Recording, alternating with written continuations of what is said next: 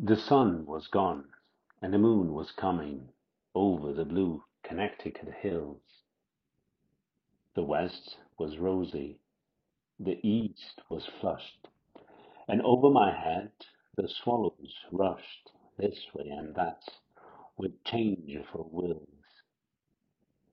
I heard them twitter and watched them dart, now together and now apart, like dark petals blown from a tree.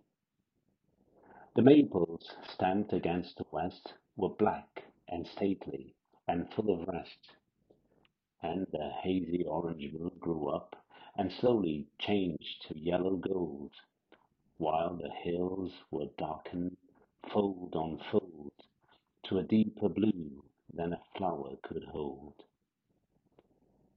Down the hill I went, and then I forgot the ways of men, for 90 cents, heady and damp and cool, wakened ecstasy in me on the brink of a shining pool.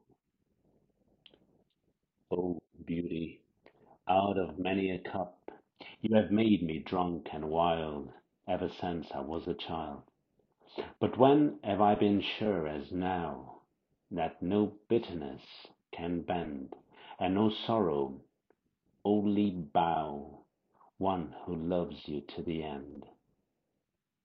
And though I must give my breath and my laughter all to death, and my eyes through which joy came, and my heart a wavering flame, if all must leave me and go back along the blind and fearful track, so that you can make anew, fusing with intenser fire, something nearer your desire.